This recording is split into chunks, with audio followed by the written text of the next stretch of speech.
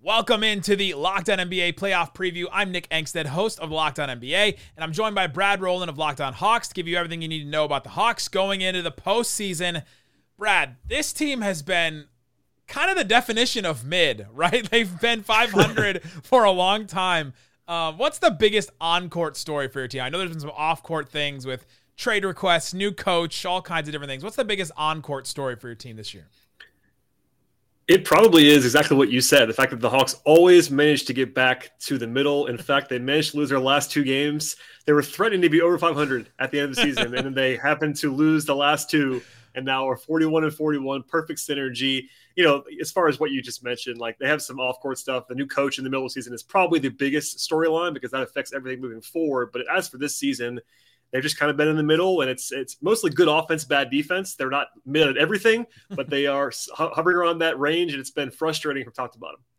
New coach, Quinn Snyder coming in. That was a big deal for this team. What have been the biggest differences on court between Quinn Snyder and the former coach? Yeah, I think it's been mostly the same, and I think he even admitted that it's really almost unprecedented for a coach of his stature to come in mid-season in the way that he did and take over a team that was trying to win. Usually see if that happens, it's a team that's kind of out of it and you're resetting, but he came in and he's like, well, we're going to try to win. We're trying to win right now. And he's left a lot of things untouched. He's put some stamp on things though. Offensively, they've been better since he got there, more free flowing. I think that's probably the most natural place to start. The Hawks have had a top 5 offense after the All-Star break. Unfortunately, the wins have not really come along with that, but they've looked like more than what they're supposed to be looking like on offense. This is a team that a year ago with Trae Young was number 2 in the league in offense, then really had fallen off to being okay still, but not great offensively in the first half of the season. Now they're firing on all cylinders, playing with more pace, playing with more spacing, more three-point shooting, etc. A little bit more of a modern offense versus the old school approach of the previous regime. Unfortunately, the defense is still lagging behind, and part of that's personnel driven, but I think people are starting to see what Snyder wants to do offensively, which is a positive thing. Yeah, a new school offense with also new school defense, which is none in the NBA as of right now. Did Quinn Snyder bring in his own assistants? I don't know if I even know that. Does he just keep the same assistants that he had, or how did that work?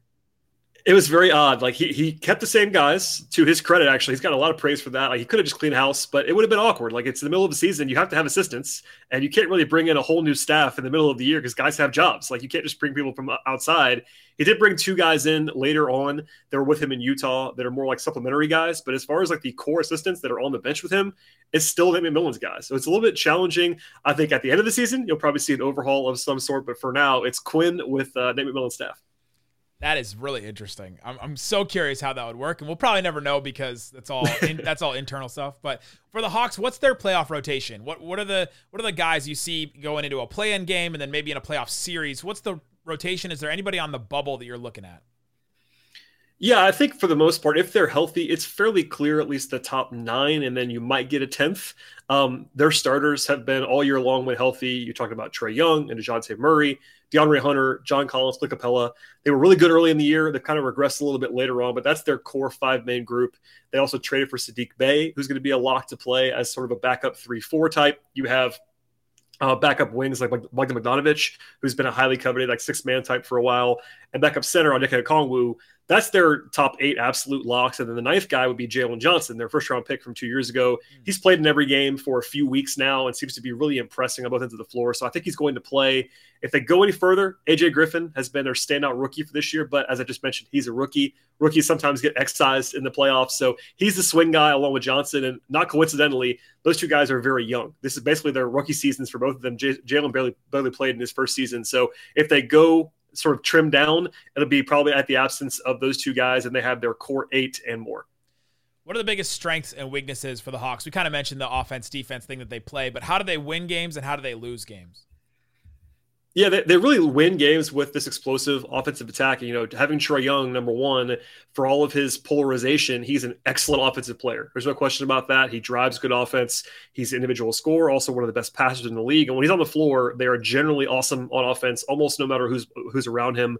You throw in DeJounte Murray, and you have this dual approach. And for the first time in Trae Young's career, basically, they have someone who can actually run the offense when he sits on the bench, which is obviously not a small thing. If your offense falls off completely when you're your star sits on the bench. But generally speaking, I think it's just mostly just the offense in general, but also they're good on the offensive glass. They're really good at taking care of the ball. That's probably their number one strength on offense, which you wouldn't probably think of for a team that is engineered by this small sort of score first, pass first point guard. But the Hawks are perennially a top 3 team in the league in turnover rate. They never turn the ball over, and that really allows you to maximize possessions on offense. As far as where they lose games, for me, it's the perimeter defense, which partly is Trae Young. It's not all Trae Young by any means. I think he gets unfairly picked on for being the only problem, and he's really not the only problem. But I've been saying all year on my show, like, perimeter defense has been their problem. They can't contain the ball. They can't stay in front of everybody, and they put a lot of pressure on their backline guys. And Capella and Okongwu and Collins are good defenders, but they're not complete and utter miracle workers. They have to stop people on the perimeter, and when they don't do that, they find themselves looking up at the scoreboard and not like what they actually see. What have we seen from that Trae Young and Dejounte Murray pairing? Because this is the first year that we've seen those two guys. It seems like, well, they've been 500, so it hasn't seemed to have incredible results. But what have we seen from those two? Yeah, it's been, I'd like to call it kind of meh. It's not been terrible by any means. Like, you would have expected if the Hawks were 500 this year, honestly, for that pairing to not have worked at all. If you told me only that the Hawks had played like this, I would have said, oh, it was probably a disaster with Trae and Dejounte. And it really hasn't been a disaster. It hasn't been fantastic, but the numbers are fine. They're slightly positive with those two guys on the floor together, but you need to be better than that when you have that much invested in those two. A lot was paid in the trade for Murray. They're not a perfect fit together. They never were, but I think it's been still a lot of your turn, my turn. That's one of the projects of the Quinn Snyder era, is trying to figure out how those guys work best together. And anytime they actually play off each other well, Snyder makes sure to mention it. I think he's trying to build that up behind the scenes just to say, look, guys, you have to use each other and not just play your turn, my turn, alternating. And it can work the way it's been done, but I think it's definitely an incomplete, but also it's probably like a C-. It hasn't been horrible, but they haven't lit the world on fire either. I think that's probably indicative of their record, because if it had gone really well, they'd be better than this. What are the expectations for this team? They're going into a play-in. Do they expect to win the play-in, make the playoffs? Do they think that they're a playoff team in waiting? What are the expectations for both the team, the fans, and then you? Yeah, I think realistically, they do believe that they should be getting into the playoffs. The math's on their side there too, just because once you're in the 7-8 game, you get 2 chances. And if you just kind of do the math on that, you're more likely to get in than not when you have 2 chances. But they're going to be underdogs in their first game in the play-in. And then you have to come back and win a win or go home game. And that makes life a little bit challenging.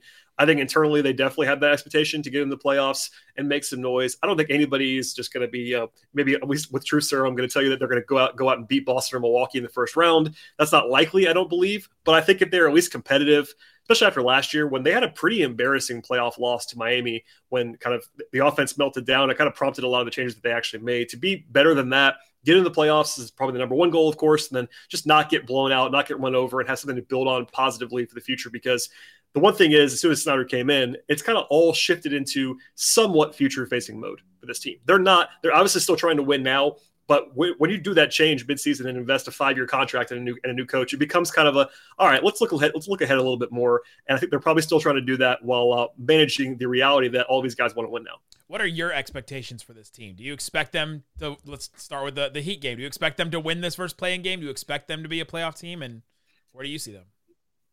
Yeah, I think they have a pretty good chance to beat Miami. I wouldn't pick them. It's a road game. If it was in Atlanta, I'd probably pick them. Honestly, I'm not very high on Miami this year, all things considered. But considering it's a one-game playoff on the road against Jimmy Butler, it's tough to pick the Hawks. I do believe that they will win the game on Friday if they need to, the second play-in game. I think they're at least as good or better than Toronto and Chicago. I think they're better than Chicago, probably similar to Toronto. And having that game at home is very helpful. Plus, they have, in my mind, the best player in the series with Trae. I shouldn't say series, mini-series with Trae Young. So I think they get in the playoffs. I think they probably lose to whoever they play in the first round in pretty convincing fashion, but not necessarily embarrassing either. They're probably more talented than the average 7 or 8 seed, but probably not going to be capable of winning either. So I'm expecting them to play for a few more weeks, and then it'll be offseason mode after that. The FanDuel line right now is Hawks +5 against the Heat. So they're a 5-point underdog. Is that, you think that's a fair line? And what do the Hawks have to do to overcome those 5 points and beat the Heat? I think it's fair. I think that probably tells you that Miami is slightly better, and then you throw in the home court advantage, and that kind of gets you to 5 points. I'd probably lean Atlanta, honestly, with that number, because the Hawks can score on really anyone.